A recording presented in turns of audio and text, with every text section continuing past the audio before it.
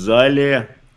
Меня легко сдал тогда Рижский ОМОН, который я вел на Москву. Хо-хо. А Рижский ОМОН с Парфеновым или с Макутыновичем? С Млынником, простите, да. Кто? Млынник там был, да, прям по-настоящему? Да, да. То есть без всяких возражений. Вот просто взяли и сдали. Так.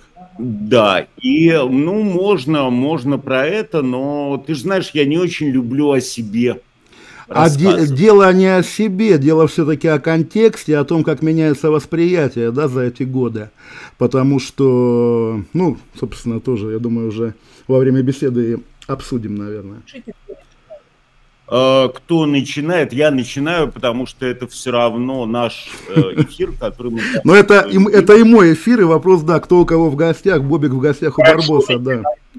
Не, я не против, абсолютно начинайте, потому что у вас аудитория больше, у вас формат жестче, у меня все более демократично. Ну, так что Лида говорит?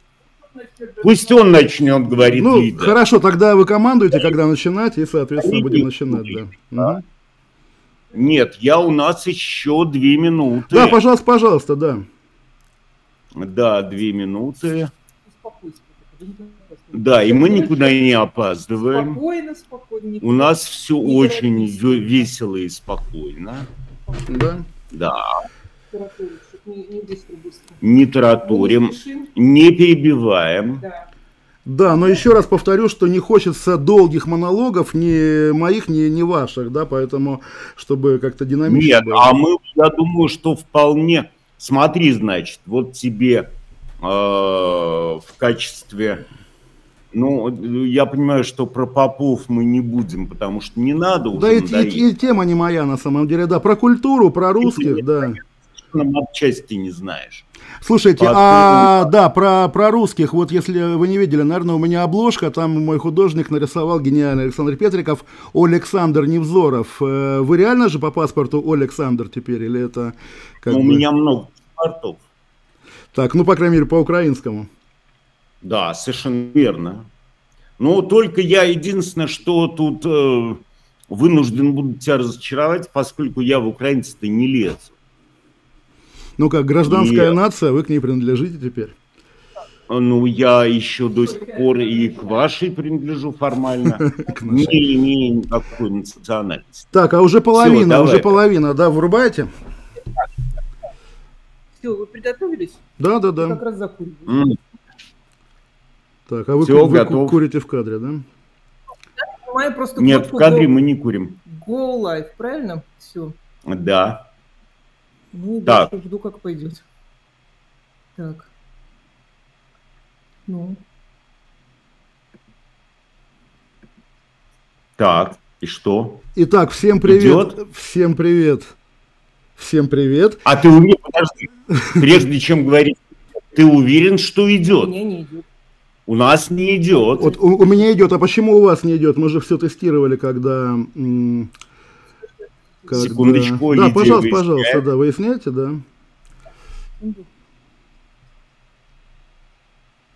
Все должно пойти. Так, ну вы смотрите, у вас идет на ютубе? У меня еще нет. Так, ну ждем. Оно уже... про себя я ничего сказать не могу. Чуть с запозданием оно может идти, я когда запускаю, тоже там где-то... Пошло, все, да? Пошло. Итак, всем привет, да, здрасте, я в гостях у Невзорова на канале Невзорова, Невзоров Александр Глебович в гостях у меня на канале, Александр Петриков нарисовал, да, обложку про Александра Невзорова, и наш с Александром Глебовичем куратор из ЦИПСО нас, собственно, свел, за что ему спасибо. Как говорится, мы до эфира начали говорить о том, что русские вы или украинец, и говоря о том, что Невзоров Александр сказал, что он не покинул и наш народ. И вот, наверное, в этом противоречии мы и будем сегодня барахтаться, да, Александр Глебович? Я думаю, что вы некорректны, уважаемые. Я думаю, что я не сказал вам, что я не покинул ваш народ. Я сказал, что у меня есть и российский паспорт, от которого я не могу избавиться, к сожалению. Хотя это, в общем, одна из самых серьезных мечт на данный момент — расстаться с российским гражданством. Но я ведь человек абсолютно без всякой национальности, без всяких национальных признаков, без корней и не помнящий и не интересующийся никаким родством. Украинцы, кстати говоря, меня за своего абсолютно не принимают.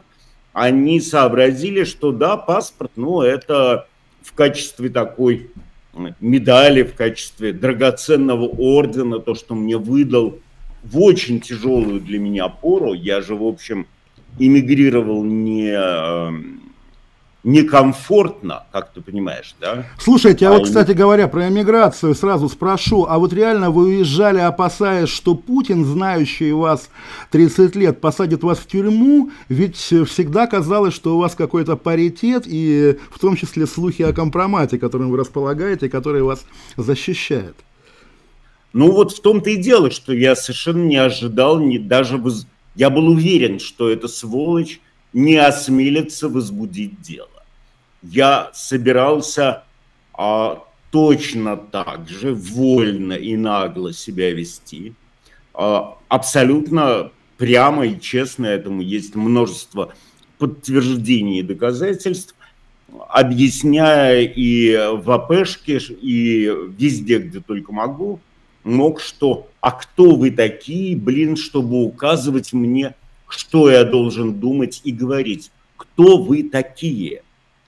И ты знаешь, до определенного момента это работало. Я был убежден, что у нас есть несколько договоренностей, что я не устраиваю им революции и не занимаюсь прикладной реальной политикой, но за это они затыкают свои холодные уши и делают вид, что меня не существует, а я вытворяю все, что хочу. Потому что, в общем, в реальности... Ну, по-моему, так и было до войны, да, вот в эпоху, когда вы ходили в красном кафтане, читали лекции, снимались в клипах у Шнурова и как раз боролись с попами.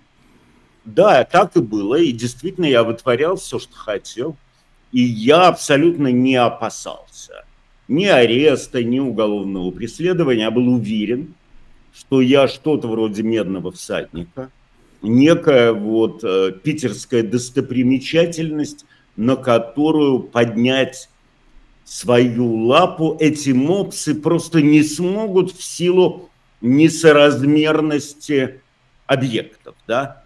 Потому что мопс, как бы он не был песуч, как бы у него не пучило его мочевой пузырь, но все равно он где-то там может писануть на пьедестал, но не выше, не выше. Поэтому нет, я как раз уехал тогда, потому что у меня была серьезная задолженность перед Израилем. А вы, уточним, вы еврей, да? По какой линии? Если бы я был евреем я бываю, но, к сожалению, еврейского гражданства мне не дали. Сказали, что нет для этого никаких оснований. То есть вы не еврей? Просто давайте уточним. Я бываю евреем, как все.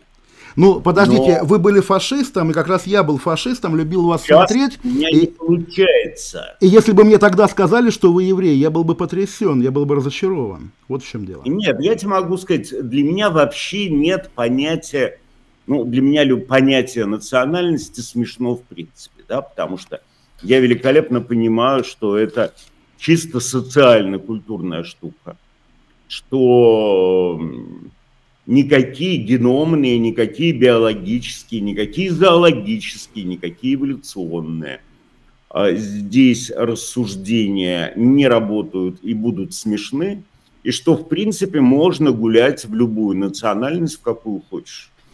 И важно только, взять и пропитаться ее социально-культурными особенностями. Нет, там, ты знаешь, очень много есть легенд о том, кто я такой. И наиболее стойкая легенда, которую мне не удается проверить, это про то, что мой папа был торговцем наркотиками в Оклахоме, был застрелен полицией. Я даже был на его могиле. Но там, правда, не могила, там какое-то подобие. Кинотаф. В резервации у горы Ошито. Но это не важно, потому что Подождите, меня... ваш отец был торговцем наркотиками, а дед был генерал МГБ, да, или какой-то такой сталинский силовик? Да, Или но это... насчет деда там проверяется легче, действительно. Нет, ну, слушай, Кашин, давай во мне перестанем ковыряться. Тут у нас... Нет, сегодня, да, сегодня все-таки еще дата, и я хотел бы про нее сказать, потому что главное, да, на самом деле просто это пик, разумеется, вот начало 90-х, рубежа, перестройки, и мое детство в том числе, когда я смотрел на мир и вашими глазами в том числе. Насколько понимаю, вы с тех пор разочаровались в себе тогдашнем, да, в том Невзорове, который шел с Рижским ОМОНом на Москву. И вот сейчас я хочу спросить в лоб, да, то есть вы жалеете о том, что вели себя именно так. Нужно было быть за Собчака, за Ельцина, за Ландсбергиса, за независимую Литву. Как надо было Невзорову, тогдашнему 33-летнему, себя вести? Ну, я тебе могу сказать, говорить «жалею» нельзя. Нельзя вообще жалеть о том, что ты проделал большой эволюционный путь. Ведь эволюция – это не только общее явление, это она, как ни странно, происходит и с судьбами каждого человека, который готов меняться под воздействием среды, фактов, обстоятельств, новых знаний. И это вполне естественная такая штука. Потом, понимаешь, вот мне очень смешны все эти претензии ко мне по поводу там Вильнюса или по поводу... Не претензии, вопрос, что изменилось, в чем вы были неправы. Это же интересно, да, чтобы самому не быть неправым потом. Я тебе могу сказать, смотря кто по каким кодексам жил. Да?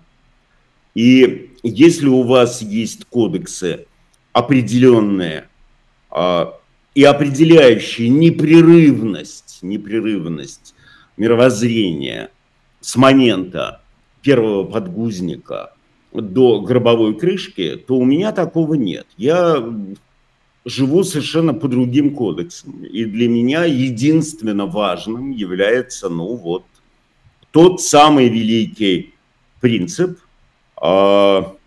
трактата Диспада и Бандьера, да? Когда ты сохраняешь безупречную верность той стороне, которую ты занял, но при случае, как всякий, вероятно, страшно сказать, только не падай, пожалуйста, со стула, все равно как кондотьер, да, ты можешь менять места.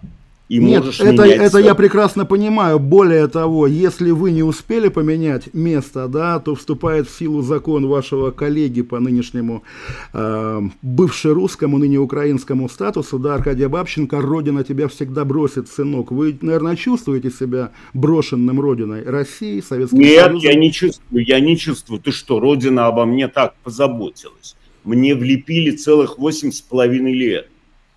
Меня полоскали... Не, ну когда влепливают заочно, это все-таки такая, да, развлекательная составляющая.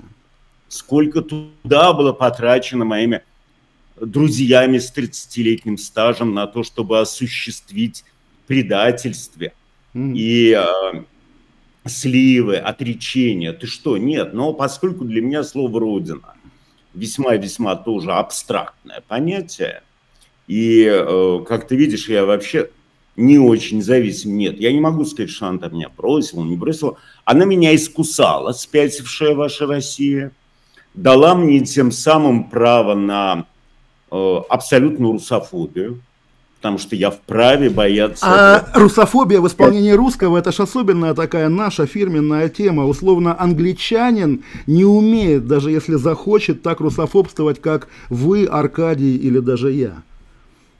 А я специально этого не делал. Конечно, вы русский человек, просто поэтому у вас получается по-нормальному вот русофобить. Да. Мазать... Слушай, я не пьющий, не верующий.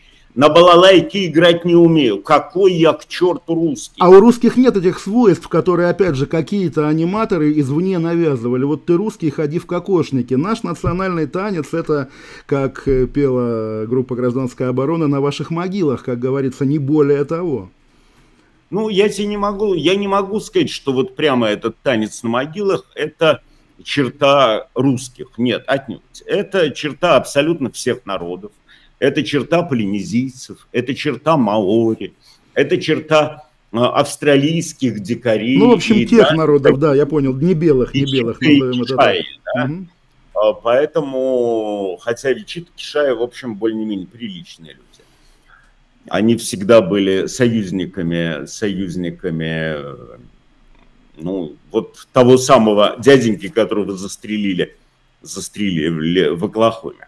Нет, перед нами огромная сегодня информационная хрень, а я хотел, чтобы моим собеседником был ты, потому что, конечно, мне тяжеловато. Хотели, чтобы был русский, как бы, да, которому можно сказать: ты русский, я тебя ненавижу. Да. Мне интересно всегда посмотреть на кого-нибудь русского. Мне интересно посмотреть на кого-нибудь, кто живет в бредовых представлениях о уникальности этого народа и о том, что у него есть какие-то свои свойства. Мне всегда интересно взглянуть на человека, который уверен, что Гагарин был в космосе, например. Мне, что Лев Толстой – это то, на что не жалко тратить время, и что это интереснее, чем гномики Толкиена. То есть мне вообще, для меня вы, а ты плюс же, несмотря на то, что ты там где-то, в общем, пытаешься очень скромно себя вести, из тебя мог бы быть очень мощный оппонент.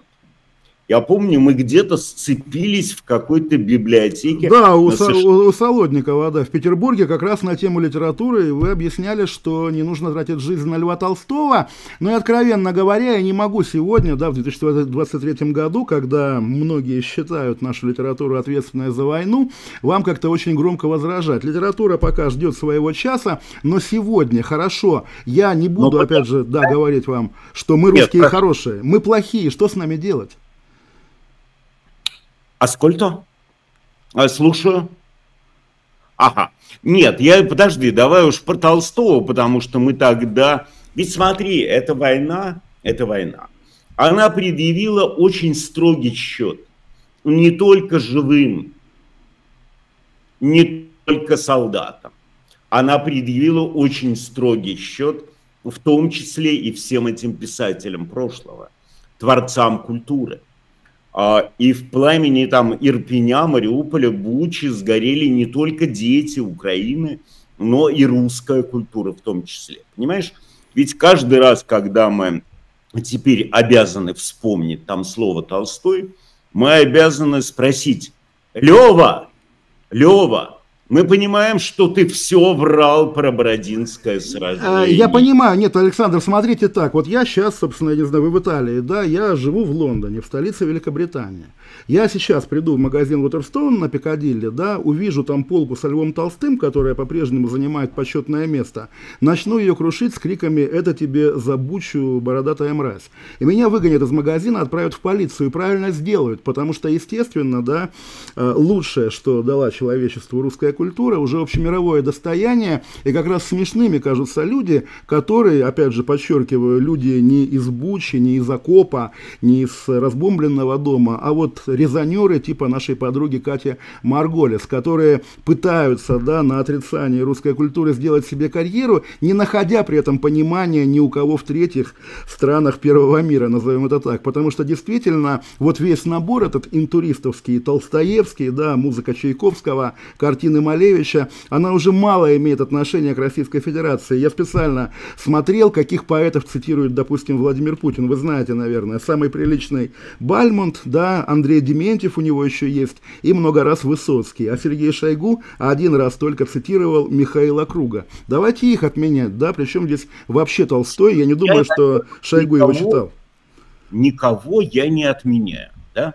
Мне абсолютно безразлично, я в принципе не люблю культуру, она меня мало волнует, потому что, ну, есть вот наука, которая правда о человеке, есть культура, которая ложь о человеке, в принципе. Нет, я просто, хотя, уважаемый, вот, не прав ты, не прав совсем.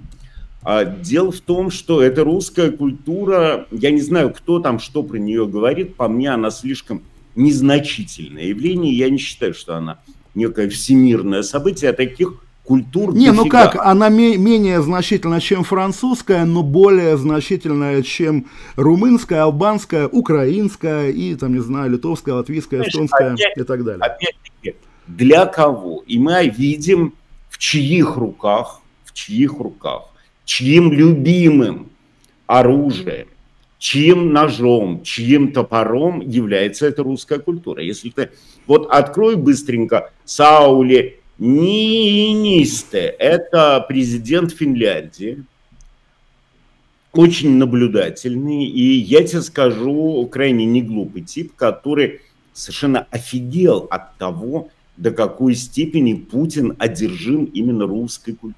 Да, но Путин не знает, что такое русская культура, если он повторяет это слово, но это его проблема, да. Не-не-не-не, вот, не знаю, я забыл фамилию режиссера, но сценарий Стоппорт писал, да, 10 лет назад Анна Каренина с Кирой Найтли. Можно, конечно, подтянуть, что это Анна Каренина стала одной из причин Бучи, но это, во-первых, неправда, а во-вторых, окей, вы считаете, что правда, доказать это невозможно, а если доказать, то давайте скажем это, как это на языке крутится. Кира Найтли повинна в том, что убивали людей в Буче.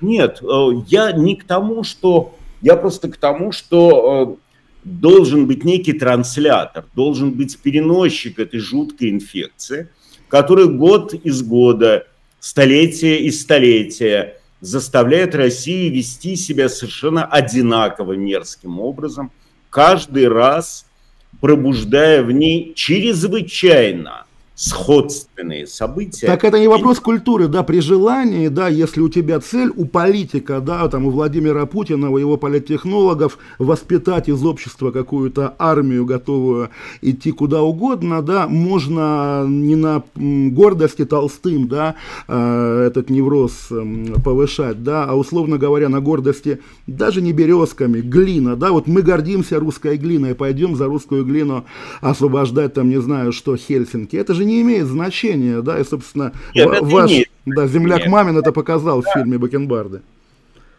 Да, извини, я тебя... Да, нормально, нормально, мы договаривались. Да. Нет, я тебе могу сказать, что, опять-таки, ты демонизируешь и возвеличиваешь. На самом деле таких культур действительно дофига, да, и... говорить о том, что это что-то особенное. Не-не-не, тоже некорректно, наверное, методологически, да, их может быть дофига, естественно, более того, я не удивлюсь, если в полинезийской культуре, про которую вы говорите, есть фигуры, сравнимые с тем же Толстым. Но есть вот у западной цивилизации, у европейцев, американцев, да, канон, примерно общий, то есть вот там мы, не вникая, условно говоря, в испанские дела, знаем Дон Кихота, да, знаем Сервантеса, не вникая в Норвегию, знаем Ибсена, и то же самое, они знают, что вот как бы там 2% от их канона, но они произошли из России. Такая история, которую корректировать, да, ну, во-первых, глуповато, во-вторых, бессмысленно, и в-третьих, ну, в лучшем случае это как-то сгенерирует вашу красивую лекцию, но не более того, из британских магазинов Толстой не исчезнет. Да, пожалуйста, и не исчезнет, как не исчезнет, там, не знаю, Блислав Прус какой-нибудь. Да, именно, конечно. То есть дело не в конкуренции культуры, а буквально вот их набор, естественно, это мировое достояние. Дофига всего этого для любителей художественной литературы. Пожалуйста, я про другое, я про то, что когда мы сейчас вспоминаем про Толстого, мы сейчас обязаны, вероятно, помимо всего, он приучил к вранью, он приучил воспринимать этот мир превратный, мы сейчас обязаны его спросить. Да бог бы с ним, слушайте, Лева, да, мы воспринимаем мир превратно, да, это вот такие мы, опять же, ну не знаю, не вполне идеальные люди, ну хорошо, не вполне идеальные. Я, на самом деле, такой разговор был бы уместен, наверное, там весной, летом прошлого года, когда еще все чувства были свежи, Украина была глобальным, собственно, феноменом. Сегодня, когда мы постоянно слышим какое-то уже ворчание от западных официальных кругов, что как-то устали помогать Украине. Контрнаступление, в общем, не началось по большому счету, хотя полгода его все ждут. Завтра дождемся Трампа в Америке, да, ну и все как бы, и замерение, опять Путин, опять торговля нефтью и газом, и опять русская культура в том числе. Вы смотрите в такое будущее? Нет, я хочу закончить свою мысль. Я хочу закончить о вранье, которое впиталось, и о том, что мы сейчас, там, например, да, имеем возможность спросить: Лева, не врал ли ты, гадина, нам? Не врал ли ты нам, расписывая русскую аристократию? Сейчас мы видим вот этот вот образовавшийся клан, эту новую аристократию, да, она вся происходит из довольно мерзкой эстрадной шушеры. Ну, подождите, аристократия наша из силовиков, из КГБ, да, причем из какого-то второго эшелона КГБ. Из эстрадной шушеры. Мы понимаем, что на самом деле все Балконские это Джигурда. Мы понимаем, что Пьер Безухов это Милонов. Мы понимаем, из какого дерьма в реальности лепились эти национальные идеалы и вылепились. Ладно, оставим это. Но да, просто вот уже я попытался заговорить о том, что устает Запад от Украины, и не боитесь ли вы, да, инвестировав в себя в Украину, оказаться в итоге человеком, вложения которого превратились буквально, символические вложения превратились в символический пепел? Слушай, для меня ведь эта вся история, эта история не военная, эта история не политическая, а история чисто уголовная. И воспитанные на презрении и на умение противостоять уголовникам, ну, я увидел вот эту сцену, вот эту картину, когда орды начинают насиловать, грабить, убивать, резать и расстрелять. Это ну, сейчас, да, в 22-м году, или какие орды? Да. Я имею в виду вот эти орочьи орды. Да. И для меня здесь только уголовная составляющая. Для меня не было вопроса выбора стороны, да? Мне абсолютно наплевать на национальность. Но подождите, в уголовном производстве, да, вы на какую роль претендуете? Следователя, свидетеля, прокурора? Может быть, обвиняемым в итоге вы станете, как буквально один из соавторов путинского фашизма? Ну, ты знаешь, соавтор я или не соавтор, это очень трудно вычисляемо. По умолчанию, значит, да, доказываете, что нет. Очень презумпция виновности. Презумпция виновности. А вот как человек, который не смог остаться в стороне и первый раз, в общем, будучи серьезным кондотьером, я пошел драться бесплатно. Я не мог не вступиться за теми, кого у меня на глазах насилуют и убивают. Так, подождите, вы сейчас пошли драться бесплатно первый раз, то есть когда вы дрались за наших, за русских в Прибалтике, вы дрались за деньги? Я всегда дрался либо за деньги, либо за славу, либо за... извините, кондотьер, да? Мне Леонид Петрович Кравченко рассказывал, как вы у него спали, когда привозили видео из Вильнюса, спали на диване на улице Каменщики, да, и у вас были дырявые носки. И вот этот рассказ, да, про молодого радикального бессребреника Невзорова, он меня, я помню, впечатлил. И вот на самом деле, неужели вы потому Невзорову не скучаете? Я и был бессеребренником, но при этом я всегда был кондотьером. Да? Я прекрасно понимал, что мне не нужны там рубли или доллары. Я прекрасно понимал, что имя и слава – это штука, которая легко монетизируется потом во все, что угодно. И точно так же, вот если ты поизучаешь там какого-нибудь Сиджизмондо Малатеста или Итори Ферамоску, просто у всех были разные. Я думаю, в реальности Советского Союза 91-го года им обоим реальность поломала бы хребты, а вам не поломала, да? И отрицать, вот опять же, да. Отрицать себя тогдашнего, это не очень правильная тактика, не кажется ли вам? Нет, не кажется. Не кажется. Да вот что ты вот все время тебя сносит как-то на меня. Давай вот Так посмотрим. я рос на вас, да. Ну, давайте хорошо посмотрим. Вот я заговорил, а вы как-то уклоняетесь. Не боитесь ли вы, что после усталости, после прихода Трампа к власти, да, после еще каких-то смены, на что, видимо, рассчитывает Путин, да, что вот дотяну, пока, соответственно, эта поддержка кончится. Не боитесь, да, что в итоге ваше вложение того Невзорова, которого мы знаем, в Украину окажется пустым, и вы переживете это трагическое, ну, собственно, крушение своих, наверное, идеалов. А у меня нет никаких идеалов, у меня нет выбора. Кондотьерских идеалов, кондотьерских буквально, где добро, где зло, и тоже не вписываться, да? Потому что у меня не было выбора вступиться за того, кого грабят и насилуют, или не вступиться. Понимаешь, тут, к сожалению, за меня выбрала вот, наверное, та отрава культуры, которая... Ну, а если бы вы пришли в АПшечку вот в начале войны, сказали, я по-прежнему надеюсь вот как бы так себя вести, как вы говорили, вам сказали, да, конечно, веди все в порядке, и сегодня вы бы продолжали, уж не знаю, живя в Петербурге, со Шнуровым записывать какие-нибудь дуэты. Могло же такое быть? Могло такое быть, но только не со мной. Только не со мной, потому что уж, скажем так, мерзостность происходящего все равно меня бы взорвала на бунт. Ну, не смог бы я. Ну, а что такое бунт в вашей ситуации? Выйти на площадь и сказать там Путин, условно говоря, хуйло, или там что-то такое произнести, нет, вот опять же, кондотьерское, что поймут только специалисты, да. Когда у меня и так миллионная аудитория. Да. Нафига мне площади? И зачем мне все это надо? Пойми, эта война не оставила никакого выбора, как себя вести. И в этом, наверное, и ее сила, и ее значимость, и ее потрясательность.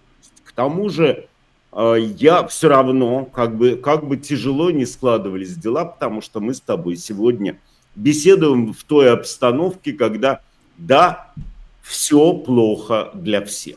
Все плохо у всех. Пришли унылые и тяжелые времена. Да? Прошлой осенью этих орков гнали и топтали, а сегодня 100-метровое продвижение. Слушайте, ну поскольку вот вы украинец, я русский, всегда как бы, когда говоришь о своих, эмоциональная окраска, давайте поменяем как бы просто имена на этой карте. Погнали орков, да, погнали армян. Такая же ситуация, ну что, война, территория, противостояние, и даже вот разговор на таком пафосе, да, чертова армянская культура, да, привела Карабах к катастрофе. Ну звучит же комично, нет? Я не говорю про армян. А какая разница? Вот Россия воюет с Украиной, Азербайджан с Арменией. Огромная разница.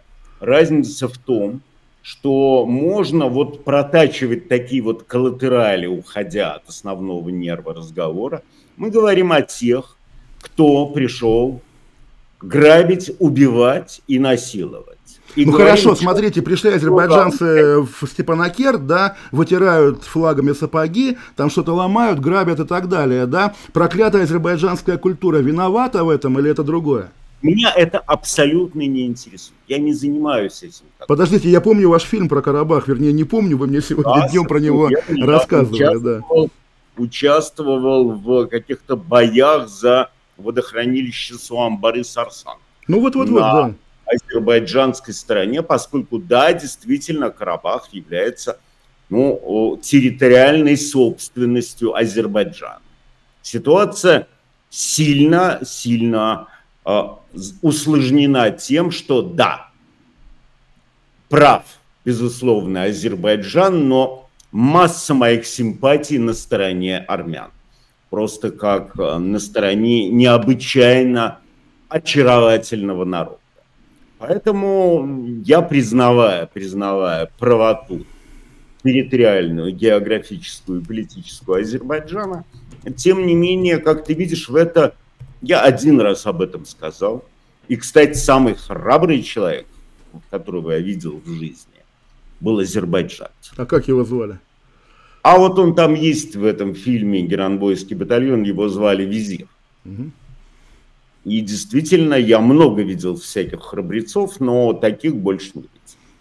Но как-то вот у тебя отсутствует магистральное мышление, ты не умеешь двигаться. Нет, подождите, какое магистральное, если мы ведем беседу, вы произносите какие-то вещи, допустим, кондотьер, да, и проходим дальше. Это же тоже интересно. Вот вы сказали, что наши орки, да, они как ведут себя как уголовники, как бандиты, и вряд ли вы... Ведут себя как уголовники. Они и есть уголовники, да? Они и есть вот, уголовники. Они есть уголовники. А вы вряд ли помните, но ведь вы лично меня познакомили с Владимиром Кумариным, Барсуковым, да, и мне не показалось, что тогда у вас было какое-то неприятие криминальной этики. Что-то изменилось или, опять же, наши петербургские бандиты нормальные, тамбовские, а бандиты в погонах это плохо? Послушай, я тебе должен напомнить, что по профессии я являюсь журналистом, соответственно, я обязан быть знакомым и связанным со всеми. Не, ну знакомым и близким это разные вещи. Подожди. У вас, по никакой были дружеские отношения. Вину вообще всех.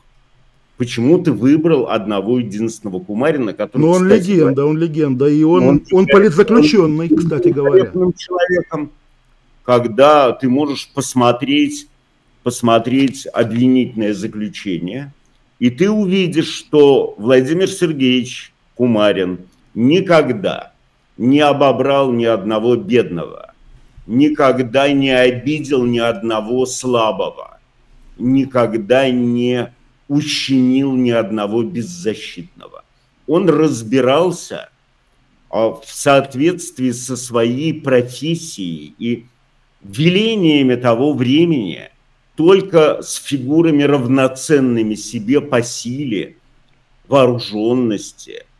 И он соответствовал тем условиям, которые создавала для него на тот момент жизнь. Так поэтому... вот, если мы его считаем эталонным бандитом, может быть, некорректно называть бандитами российскую армию? Эталонным бандитом. А кто он? Он не является.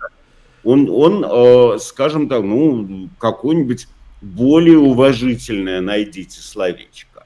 Ну окей, деятель организованной преступной группировки, да, как было принято говорить в те годы. Вот смотри, да, вот это все не то, эти слова не годятся, не подходят. Он скорее, я бы сказал, такой флагман перестройки. Он серьезный деятель того времени. Ну, погодите, флагман перестройки это вы, когда были 600 секунд, он работал официантом или кем, то есть он еще не был флагманом. Но, тем не менее, он им стал, и он приобрел чрезвычайную известность. Но после перестройки, конечно, да. Исключительно благородный, храбрый и добрый человек. Не, мне он тоже как человек понравился, да, тем более я его застал уже перед посадкой, у него руки не было. Он, кстати, гордился тем, что вы его сняли в роли Людовика Солнца в «Лошадиной энциклопедии», да. И, кстати говоря, что с лошадьми? Вы, наверное, лишены сейчас возможности с ними взаимодействовать? Кашин, у нас... миллиард тем. Да, так я просто, понимаете, давайте, вот я спросил про разочарование Запада. Вы ждете его, разочарование Запада в Украине? Я тебе могу сказать, что это разочарование Запада, оно иллюзорно. И вот возникает ощущение, что Россия очень успешно гадит на мировой арене.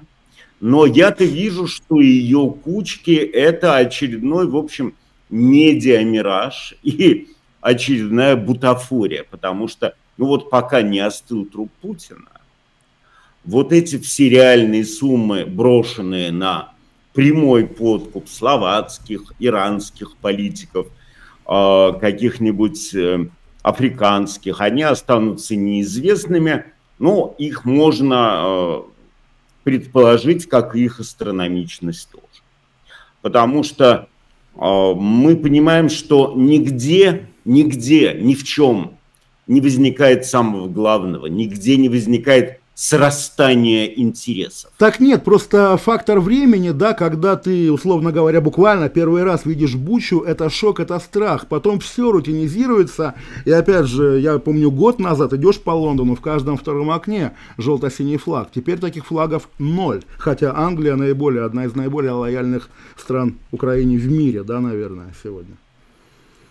Ну, опять-таки надо понимать, что продолжительность войны – это ее испытание. Но мы видим, что вот что позволяет мне быть в этом смысле полностью спокойным.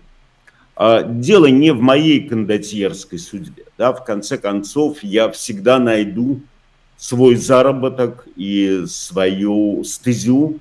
И у меня, как ты знаешь, помимо медийной профессии есть еще довольно много умений, которые великолепно монетизируются. Но это же вот, не может быть вашей мечтой, да, уйти из медийности и, условно говоря, да, заниматься дрессировкой животных. Вот как только закончится война, я постараюсь забыть русский язык, я постараюсь забыть все, что связано с Россией, потому что я слишком много о ней узнал, чтобы... Постараетесь забыть и купите себе домик на берегу моря в Литве, да? Нет, не в Литве. Не в Литве. И, может быть, не на берегу моря. Вот, Кашин. Я просто, мне интересно с Литвой, как вы разруливаете, потому что, 30 лет, да, тоже. Это совершенно не интересует. Если я нужен сегодняшней Литве.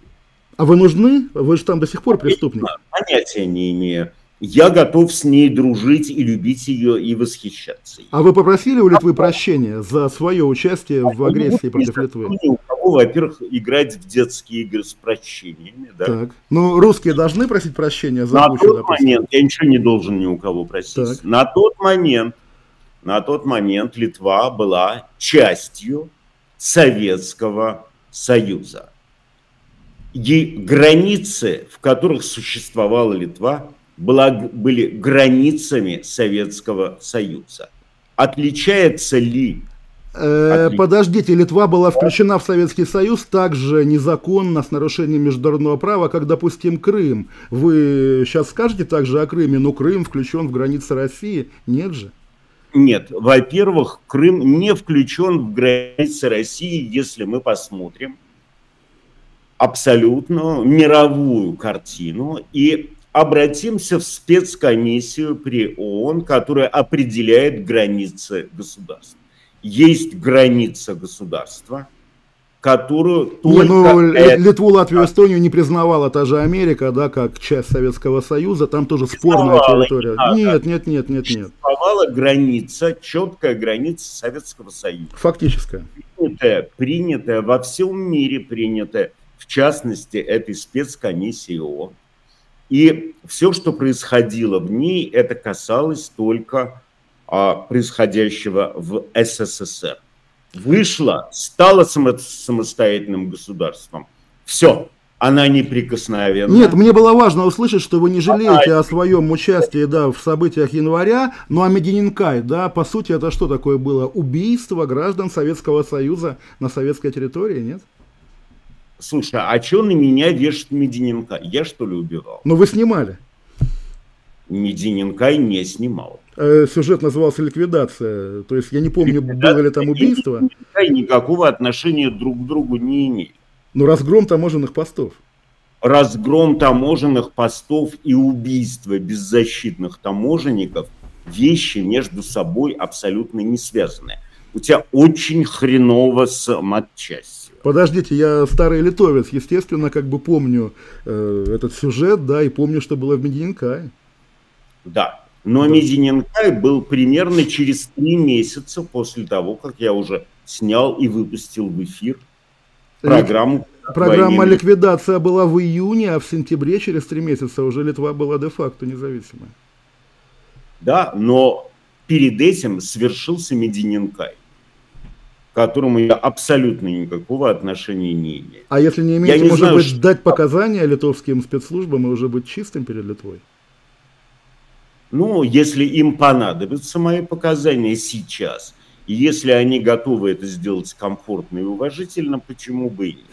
Вот. Хотя самое интересное из того, что я знаю, я всегда говорю в эфире и всегда выкладываю. Нет, просто вот я к чему? Я не в смысле вас поймать за что-то, да, просто вот я с уважением и согласием, да, отношусь к вашей реакции, но почему вы не даете права на такую же реакцию тому же Путину, каким-то путинским, опять же, деятелям, которые тоже скажут, я приеду в Гаагу, но когда меня позовут с уважением. Разница в чем? Так, а я не говорю, что я приеду в Гаагу, когда меня позовут с уважением. Нет, вы говорите, что в Литву приедете. В международном розыске по обвинению в конкретном преступлении, в похищении детей, что снабжено определенного рода документацией и показаниями, и, безусловно, серьезной юридической базой. Да, я думаю, Путин реально в это верит, и он суетится. Да, мы видим, как и Абрамович пытается этих детей как-то организованно возвращать Украине. Это действительно очень смешно. Путин, несмотря на всю риторику, реально боится, что его посадят. На протяжении 30 лет литовская полиция, литовское государство никогда и никак не обращалось ко мне ни с какими вопросами. С той минуты, когда они стали независимым государством со своими границами и получили все права государства, я абсолютно был готов с ними беседовать. И это дело уже там ни года, ни двух, ни трех, это дело 30 лет. Да? Тем не менее, ко мне никто не обращался. Ну, вероятно, они подозревают, что ничего, кроме того, что я сказал в репортажах, я и не знаю, и знать не обязан. Но это действительно так. Ну, слушайте, может быть, они, не знаю, адрес ваш не знали, я так, я не в смысле, что говорю, добиться от вас какого-то оправдания, просто два соображения, да, вам каяться не за что, но другие каяться за происходящее сегодня должны, это, двойной стандарт, наверное. Подожди, что ты мне приписываешь, ты скажешь какую-нибудь глупость, а потом мне ее начинаешь... Нет, я говорю, вы попросили прощения, вы говорите, нет, мне не за что просить прощения. Подожди. Где я сказал, что кто-то должен каяться? Русские не должны каяться, значит. Слушай, я не говорю, мне совершенно все равно, будут они каяться. Но я не говорил, что они должны каяться. Нет, принимается, да, хорошо, тогда я спрашиваю, что, какое поведение русских кажется вам оптимальным в этой ситуации? Вероятно, они не способны ни на какое оптимальное поведение. Разумнее будет сдохнуть, если ты русский. Опять-таки, дорогой мой, если ты вынашиваешь в себе такие мысли, имей мужество говорить их от своего лица, а не приписывать мне. Нет, я не хочу, чтобы русские сдохли, я как раз хочу знать, что вы хотите от нас, от русских. А я ничего от вас не хочу. Я в данном случае анатом, препаратор, который получил уникальную совершенно ситуацию в свое распоряжение и пытаюсь максимально точно и четко препарировать и ставить диагнозы. Но я не выбрал для себя профессию прокурора или генерала. Да, конечно, принимается. Я не пытаюсь определять ничьи судьбы. Вы легенда русской журналистики и русской культуры, да, безусловно, неважно, да, это по-советски культуру с искусством приравнивать. И именно в этом статусе, в статусе легенды, вы, конечно, имеете право судить о своем народе, а народу, то есть в данном случае мне, интересно, что вы о нас думаете. Вот вы сказали, да, что... Не мой народ, это раз. Да? Ну, хорошо, вы не считаете русских своим народом, но мы, русские, считаем вас своим кумиром. Хорошо. Во-вторых, не навязывайте мне обязанность судить. Это не моя... Не судить, а рассказать. Да, вот я перед вами русский, да, что видите вы перед собой, Александр Глебович? Я вижу человека, который, во-первых, не очень умеет соблюдать причинно-следственные связи. Конечно, это русская черта номер один, так. Я вижу человека, который не понимает, скажем так, трагизма и безвыходности своего положения на данный момент. Я вижу человека, который абсолютно неуместно расцветает неуместными улыбочками, потому что если вы действительно русский, то вы должны быть впитанным в судьбу и в боль своей собственной страны, с которой вы себя не разделяете, а судьба ее, как мне кажется, трагична, и выхода из этой трагичности нету. То есть у вас, по идее, должно было бы, уважаемые, должно быть, ну, несколько другое выражение лица. Вы же видели в жизни людей страдающих, я думаю, больше, чем я фильмов видел. И неужели все эти страдающие люди несли на лице печать угрюмости? Да, я как раз наблюдал людей, которые хохотали истерически, когда им было плохо. Ну, хорошо, хохочите тогда. Ну, темперамент, да, я хохотать не очень люблю, но улыбаться никто, как говорится, не запретит, и увязывать улыбку с какими-то далеко идущими выводами не вполне корректно, да. Никаких оснований особо радоваться-то у вас нет, потому что... Я радуюсь, что я с Невзоровым говорю, неужели вы не понимаете? Спасибо, уважаемый, да. Спасибо, я очень тронут, я на самом деле, ты очень хороший собеседник. Спасибо, вы идеальный. Умница, мне все нравится. Но, понимаешь, понятно, что вот сейчас лучшее, что вас может ожидать, это возвращение к некоему консерватизму. А консерватизм, который действительно наиболее удобная форма существования русских организмов, вот хоть рыбный, хоть овощной консерватизм предполагает обязательную герметичность тары. И столь же обязательную стерилизацию продукта. Будет ли это стерилизация? Так подождите, да. Зачем консерватизм? Взорвется же бутылка. Лучше как раз уже такое пузырение, да? А никто вам пузыриться не позволит, потому что... Слушайте, даже внутри концлагеря можно пузыриться. Ну нет, понимаешь, Россия все равно, она будет как-то расфасована. Либо в собственном соку, либо в китайских маринадах. Да, например, да, может быть разделена на кусочки. Я, как уроженец Кенигсберга, тоже к этому спокойно отношусь. Но, кстати говоря, если мы представим постпутинскую Россию, которая рванула к свободе, да, там гей-браки, условно говоря, легализация наркотиков и так далее, может быть, это и есть приемлемый выход, который и Запад устроит, да, и много кого устроит, но, может быть, кроме самых радикальных украинцев, как некоторые из нас. Ты знаешь, мне совершенно все равно. Я никогда никого не учу жизни. Мне совершенно безразлична ориентация человека. Я ничего не имею против увлечения веществами, потому что я считаю, что наркотик – это замечательный инструмент естественного отбора.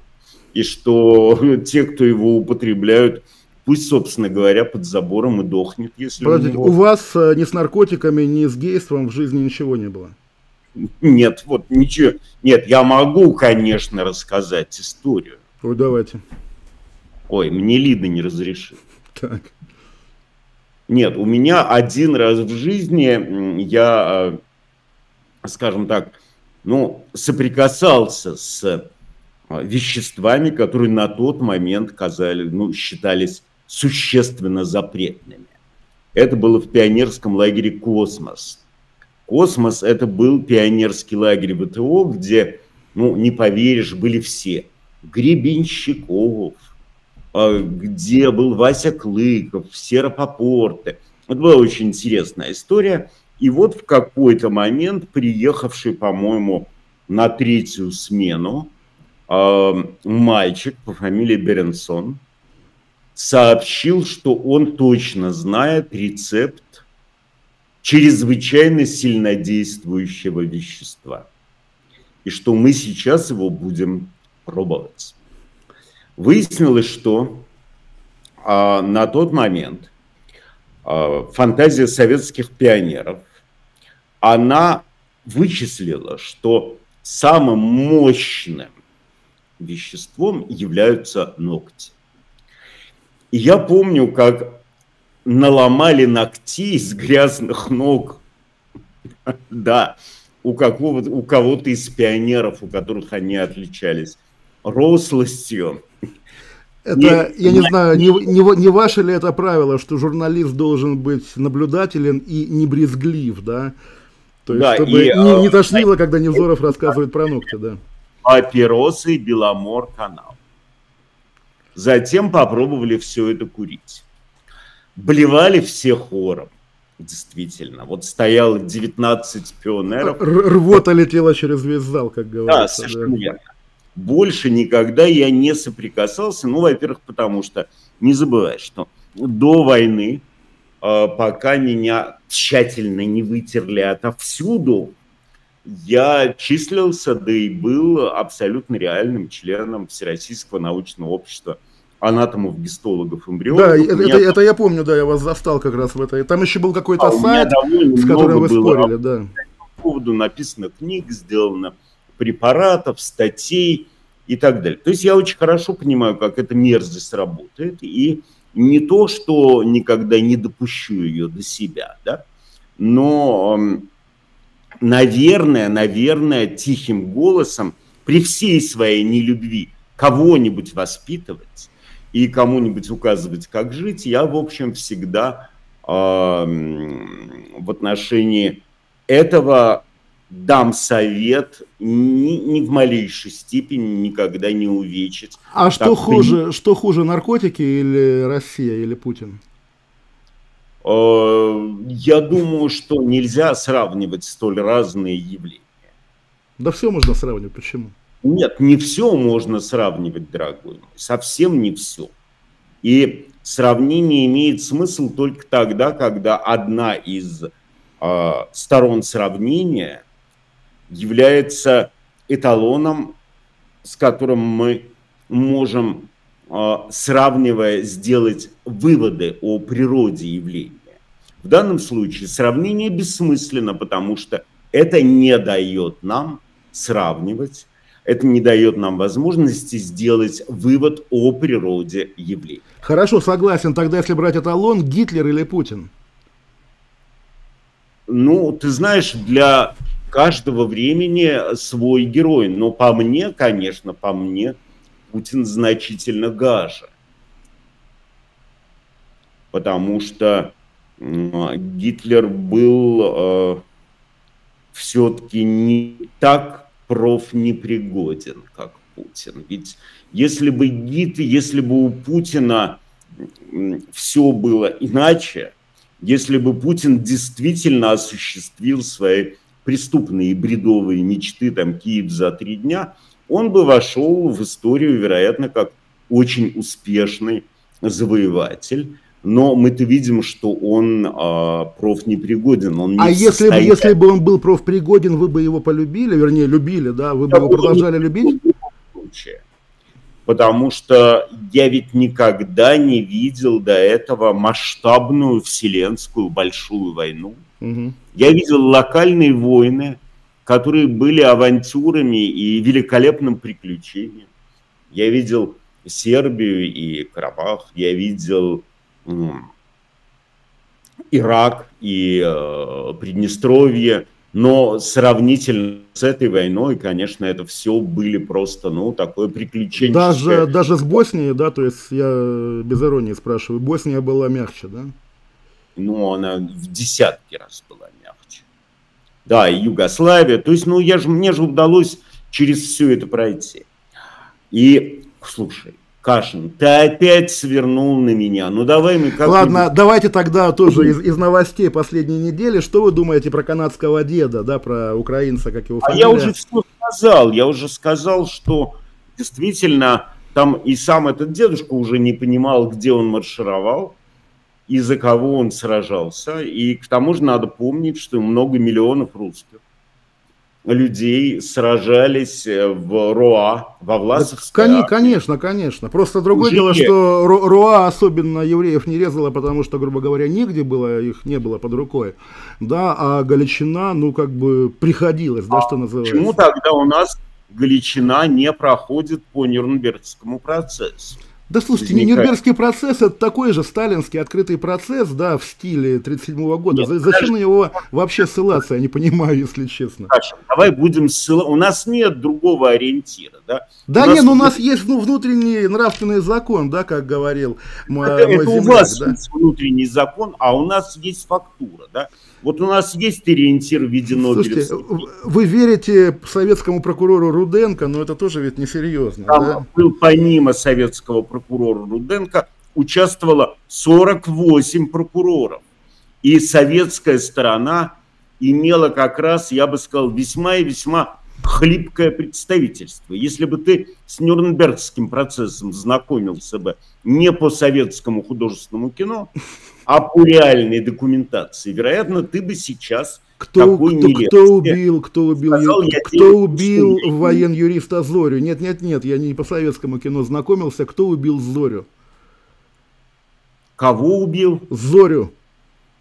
Зоря — это кто у нас? Это помощник Руденко на Нюрнбергском процессе, якобы покончил с собой. Я обязан знать проблемы помощников Руденко на Нюрнбергском процессе. Согласен. Но так или иначе, с этим дедом канадским, кто в итоге подставился и кто оказался в дураках?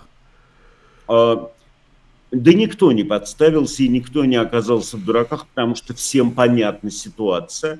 Понятно, что это некий казус, что это некое дикое недоразумение, но то, что его приветствовали, абсолютно не разобравшись, где он там маршировал. Все помнили, что первая половина 20 века для Украины, для Польши, для тех земель были огненными годами. Я сам не сторонник обличения как раз тех, кто с украинской стороны дошел в альянсе с Германией против советской власти. Я бы сам пошел в альянсе с Германией против советской власти. В этом проблемы нет. Проблема, я полагаю, в том, что вот современный взгляд на историю 20 века не подразумевает таких исключений. А они, наверное, не только к Западной Украине, страны Балтии также устроены. Возникает вопрос, кто этот дед канадский, он прежде всего оппонент советской власти, благородный оппонент советской власти, или палач Холокоста? У нас нет ответа, официального ответа нет, бумажки нет. У нас нет ответа, и я предлагаю не зацикливаться, потому что мы говорим о 19-летнем безмозглом мальчишке, у которого, вероятно... Почему безмозглым? В 19 лет сделать выбор в пользу Германии, когда ты противостоишь НКВД, это нормально. Я не знаю, честно говоря, понимаешь, вот это вы умеете вот так вот совершенно априорно, не ин витро, не ин виво, а без количества должной фактуры. Это уникальная судьба, которую надо рассматривать. Никто дедушку не выслушал, никто не знает, что именно его туда, что туда загнало. Поэтому я не умею так, как вы. Я всегда все препарирую. И всегда для меня, прежде всего, фактура реальная играет самую серьезную роль. Давайте сойдемся на том, что канадский парламент не изучил фактуру, и в итоге, он остался в дураках. Не изучил фактуру, сел в лужу, затем стали раздувать. Но я тебе скажу, что все равно Путин уже давно перегитлерил Гитлера. У Гитлера было 6 миллионов евреев, а у нас пока нет, или у Гитлера не было этих 6 миллионов? У Гитлера были и евреи, у Гитлера все было, он был достаточно гадиной, но Гитлер был давно, невозможно испугать прошлым. Нет, невозможно перегитлерить прошлое, если там было 6 миллионов, Нет, возможно перегитлерить прошлое, возможно, потому что все равно то, что происходит сегодня, происходит с нашими судьбами миллионов людей, и не самые тупые понимают, что война в Украине — это только начало огромной череды бедствий и изменений этого мира. Путинисты тоже говорят, что это не война с Украиной, это большая, почти мировая война, противостояние Запада, глобальный юг, как они любят говорить. Поэтому как раз эта риторика, она также двусторонняя, да? Давай не будем повторять глупости пропаганды, не будем делать им такую честь. Мы прекрасно знаем, и мы-то прекрасно видим дикую импотентность, дикую нерешительность. Запада. Да, мы видим великолепного Джонсона, мы видим, к сожалению, дряхлого Байдена, мы видим несколько очень разумных и несколько очень искренних людей, которые пытаются косность, бюрократию и дикую трусость Европы преодолеть. Мы знаем про то, что дают дряхлую старую технику.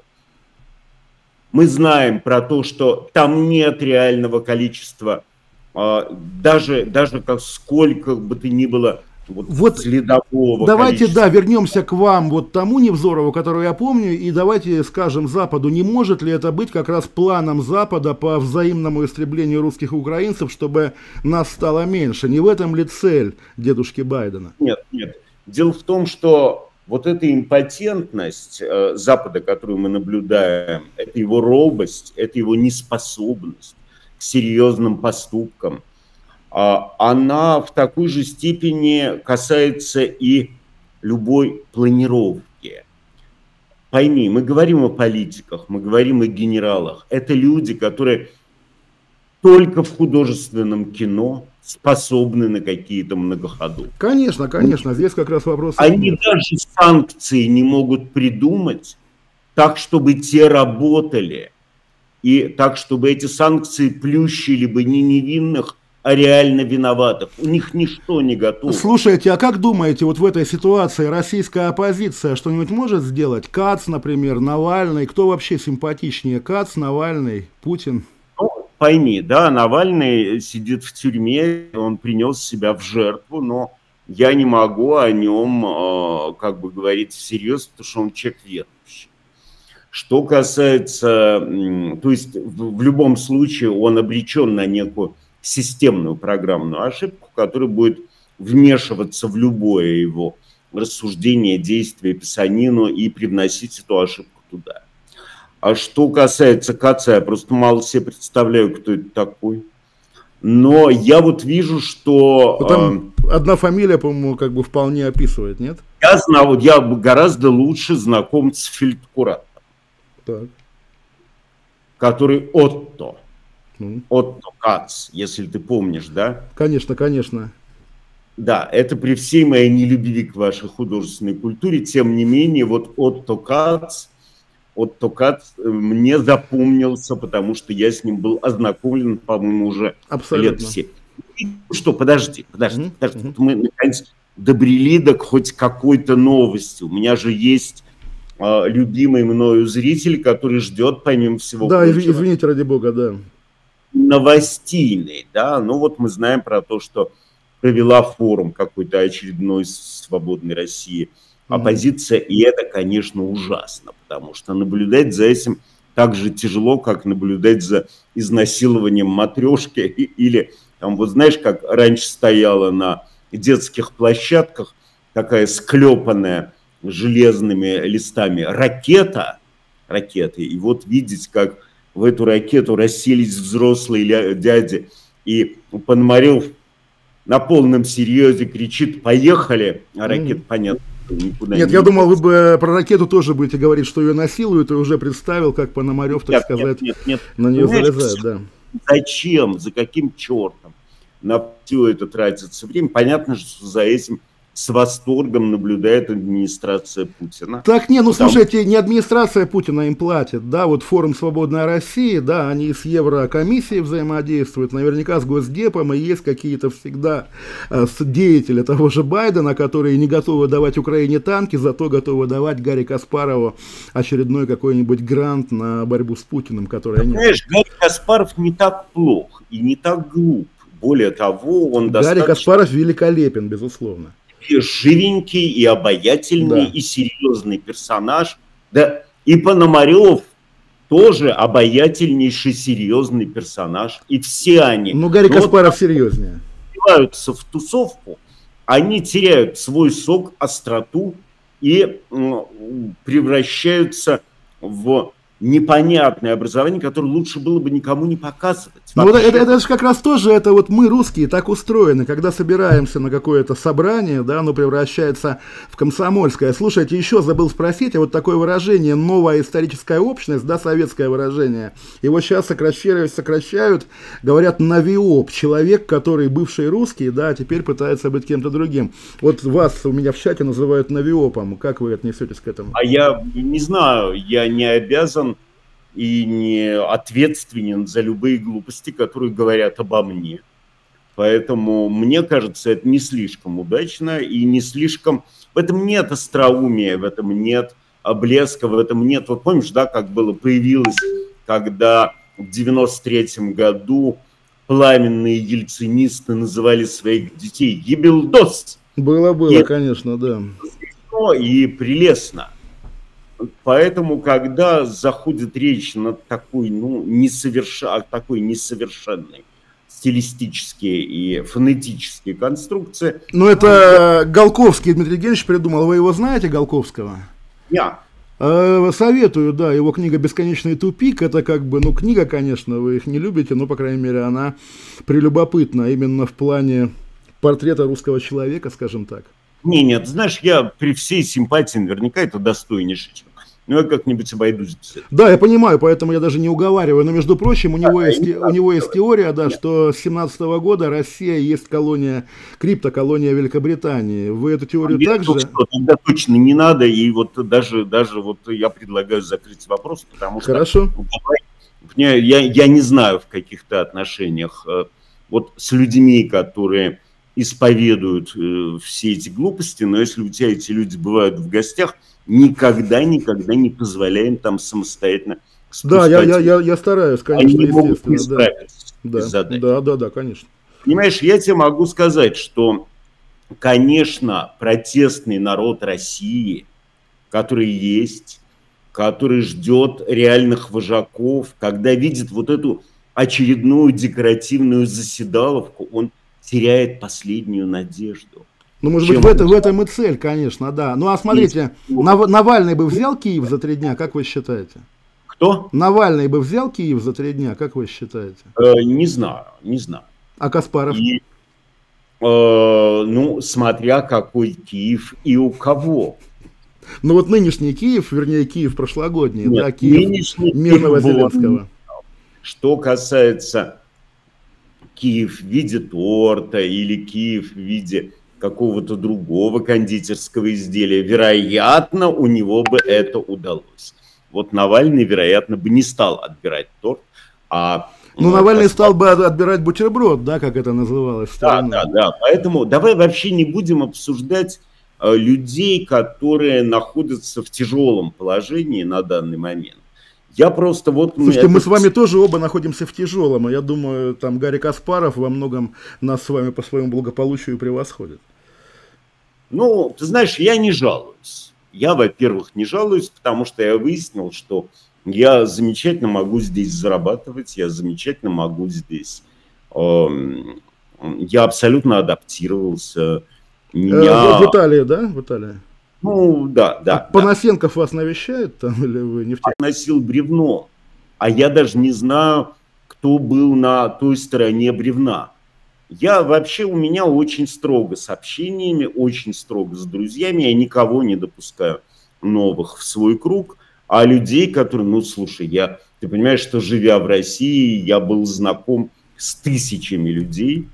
Потом они там со мной за деньги, приходя на среды, фотографировались. Но я совершенно не обязан знать, кого как зовут. Да, разумеется, просто это как раз такая тоже очень русская тема, неймдроппинг, да, когда, желая сделать разговор острее, перечисляешь какие-то имена, которые, соответственно...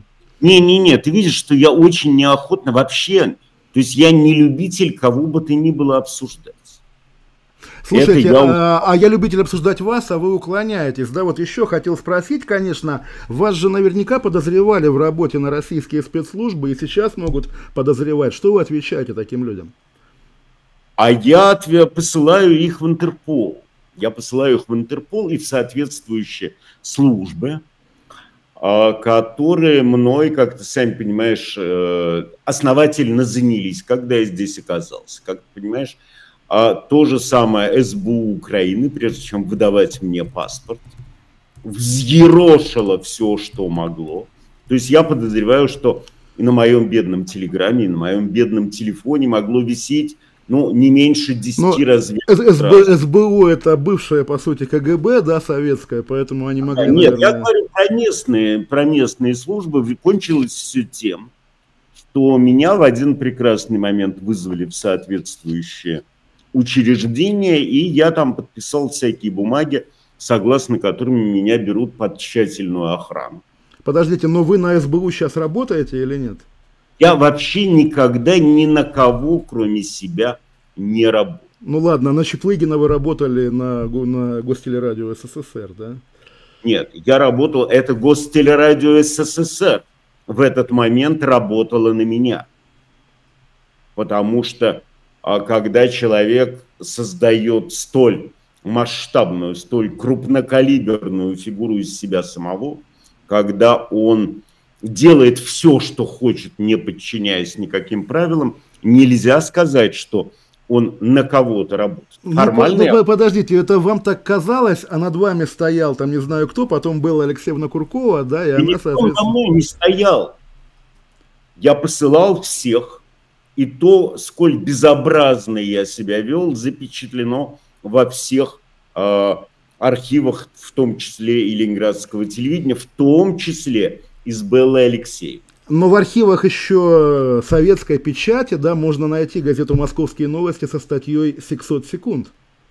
Ну, можно... Слушай, а во мне было выпущено такое количество всяких... Я же понимаю, что я всегда не даю всем покоя. При том, что я-то вообще никого не трогаю, ни с кем не связываюсь, никого не обижаю никогда. Ну подождите, вы 600 секунд, разбойничья профессия, вы именно что всех обижаете, в этом ваша прелесть. Это я не обижал никого, я дрался за как кондотьер никого не обижает, да просто так получается. Да, совершенно верно, поэтому я никогда, ну скажем так, вообще никогда ни над кем, вот не было этого, не было. Так, фух, опять ты уехал от новостей. Нет, давайте ваши новости, я только за, конечно, я извините. Я хочу ваши новости, на мои новости уже ты вот... Владимир Путин сегодня... Я представляю, что-то страшное. Давайте страшного. Владимир Путин... Какой у тебя размер обуви? У меня 43. А, всего-то. Да, конечно, мы люди простые. Судя по тому, как ты ведешь разговор, я ожидал цифры 48. Как минимум. 14,88, да. Да, затоптать такое количество новостей. Ну вот мы знаем, правда, про то, что все-таки Армения сегодня, у меня сегодня с утра появился еще до всяких решений, у меня сегодня появился пост о том, что еще идет обсуждение в армянском парламенте, ратифицировать римский статус или не ратифицировать. Да, и я там задал вопрос, сегодня мы узнаем, когда все еще висело на ниточках, сегодня мы узнаем, чей они народ, либо сегодняшние уже армяне... вроде ратифицировали, да. Либо они народ Маргош Симонян. Они оказались народом Магера и Давида Сосунского. Это... Знаете, да, приезжает Путин в Гаагу, привозят Путина в Гаагу, а там армяне в нарды играют, буквально так получается. Ну, да, я не понял, что ты имеешь в виду, но ладно. Ну, это такая, опять же, русская пословица про нарды, да, это известная вещь. Да, русская пословица. Русская имперская, человеконенавистническая пословица про нарды, да. Я хотел сказать, что когда, возвращаясь, потому что мы уже... Должны финал, просто чтобы было понятно, да, еще раз говорю, я привык верить Невзорову, и когда Невзоров мне говорит, что я там колонизатор, орк, людоед и так далее, конечно. Да, я вздыхаю, говорю, ну, наверное, приходится быть колонизатором, людоедом, орком, кстати, вот вам шутка про армян, да? Нет, понимаешь, я тебе могу сказать, что ладно, в конце концов у всех есть свои роли. Очень жалко, конечно, что всех так нас подвел Питер Джексон, который, да, ему следовало бы сделать еще одну серию о культурной жизни орков, о том, какое у них было драматическое искусство, рассказать о литературе орков. Какое у них было телевидение в 80-е и 90-е у орков? Возможно, да, там много было интересного. То есть вот этого не хватило во «Властелине колец». Не хватило эстрады орков, не хватило архитектуры орков, много чего не хватило. Но, понимаешь, орки-то орками, ладно. Я только к тому, что не надо страдать по поводу культуры, потому что вот мы, да, видим эту кровавую рожу, мы понимаем, что у России другой нет. Ну да, и поэтому Толстого нам на себе тоже носить, вне зависимости от того, какие у вас к Леве претензии. Да, да, понимаешь, там вот, ну, есть кровавая рожа пожирательницы соседей, да. Это ее истинное лицо, исторически сложилось, по-другому быть не может. Мы все это знаем. Но надо просто понимать, что все эти там Чайковские и Толстые такие позолоченные бородавки на этой жуткой роже. Но это позапрошлый век все равно, уже на самом деле тоже спорить о них такое уютное салонное развлечение на самом-то деле. Да, нет, но новых бородавок не вскочило. Нет, ну правда есть там бородавка в лице Прилепина и в лице Проханова. Вашего друга Проханова, извините, я помню, как ваши беседы Глебыч Андреевич, а да, теперь как бы вы ни при чем. В прекрасных отношениях, слушай, если вспоминать всех, с кем я был в прекрасных отношениях, да я вообще, как человек тихий, мирный и незлобивый, со всеми всегда в хороших отношениях. Я просто вижу вот эту вот... Меня даже, кстати говоря, вся эта сегодняшняя шушера типа Проханова не так удручает, как удручает оппозиция, так называемая. Потому что... Не, ну это вот понятно, да, конечно. Да, понимаешь, вот когда они начинают говорить про то, что Россия когда-нибудь будет свободной и счастливой, я совершенно не понимаю, что если будет некое государство, в котором будет главенство права, в которое не будет убивать и насиловать, репрессировать и повторять ошибки, нахрена его называть Россией, да? Это как строить 5-звездочный отель и назвать его Дахау. Да, конечно, да? Конечно. И Освенцим, но это абсолютно... Хотя тоже я легко представляю такой отель где-нибудь. Слушайте, выборы президента Российской Федерации будут в марте. Как вы считаете, как нормальному человеку с российским паспортом нужно себя вести в этой ситуации? Идти голосовать, может быть, за Путина голосовать, чтобы довести все до абсурда? Мне безразлично, как вы себя поведете. Я себя не поведу никак, потому что я никогда... Но вы от паспорта не избавились. Я от паспорта не избавился. Можете пойти проголосовать. Я беглый каторжник, и что я не могу прийти ни в посольство, ни в консульство. А по госуслугам? А по госуслугам я даже, я, во-первых, не умею, во-вторых, это совсем уже профанация. Конечно. Я думаю, что там профанировать каким-нибудь образом мою роль смогут абсолютно без моего участия. Я вообще не отношусь серьезно ни к каким выборам, потому что я не являюсь демократом. Для меня народ... А президентские 91-го года, я помню вашу речь, эту финальную, да, в секундах, что, понятно, несчастье неизбежно, давайте переживем ельцинскую власть как бы без потери. Вот 30 лет мы переживаем ельцинско-путинскую власть, когда же она кончится? Она не кончится никогда, потому что всегда у России нету другого пути, кроме пути постоянного несчастья. И желание этим несчастьем делиться со всеми окружающими. Это не кончится никогда. Я просто надеюсь на то, что тяжесть совершенного Россией преступления чудовищного и необходимость ответить за это преступление навсегда поставит точку в ее исторической судьбе и закроет этот вопрос. Просто потому, что, извините, Чикатилу должны поймать. Да? Ваш родной город Петербург в этой ситуации будет вольным городом или финским городом, или эстонским? Как вы это представляете? И чего вы хотите? У меня нет такого, у меня нет родного. Что значит родной город? Ну что такое Петербург, да? Это Невзоров, да? Ну там в пятерке. Не беда, я уже все. Я понимаю, что, может быть, я не очень большая потеря, но Петербург меня давно потерял. Я вот сейчас присматриваю себе совершенно другой родной город. А какой? Посоветуйте. Я еще, как говорил Джек Воробей, приглядываюсь. Потому что родной город – это серьезная штука.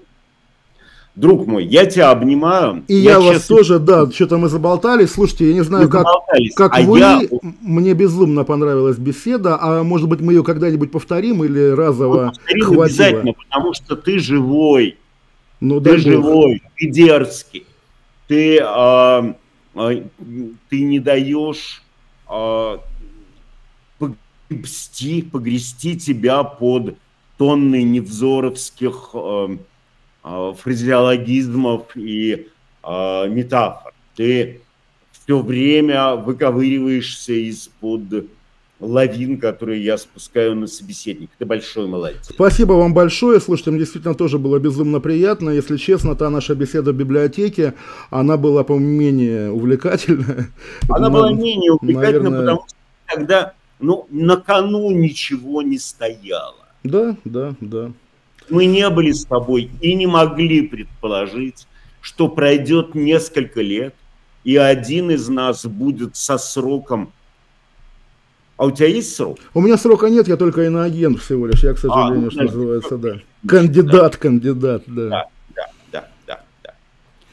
Вот, собственно говоря. В общем, говоря, да. И если ваша аудитория, если я ее как-то не шокировал аудиторию, я призываю ее смотреть тоже и мой канал, и подписываться на мой канал Кашин Плюс в Телеграме, Кашин Плюс в одно слово с маленькой буквы, где я пишу свои нетленные статьи. Спасибо, дорогие невзоровцы, спасибо, Александр Глебович, спасибо, Лидия, спасибо нашему общему другу, который нас как-то здесь соединил. Спасибо огромное. Да, подписывайтесь, ребят, извините, что по вине вот этого типа я не смог. Валите все на русского, конечно, валите на русского. Да, по вине вот этого типа я не смог все равно донести до вас сегодняшние очаровательные новости, разговор про то, что доллар снова 100, про то, что Песков действительно посоветовал россиянам не обращать на это никакого внимания.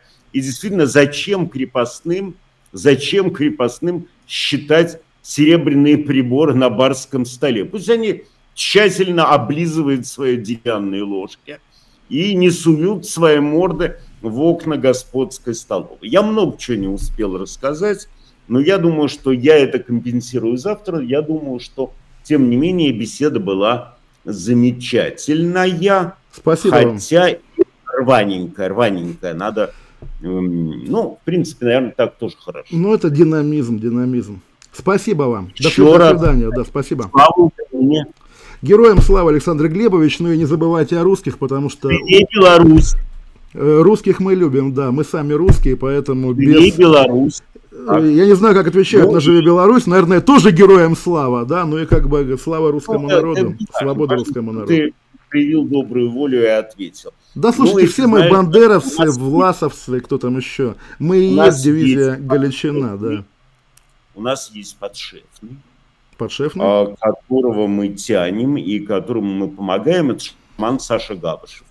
Да, конечно, свободу, безусловно. Которому мы, в общем, мы помогаем его адвокату добираться до места, проводят судебные процессы, мы вообще много чего делаем в отношении шамана. И вот я всегда обязательно передаю от него привет нашим зрителям.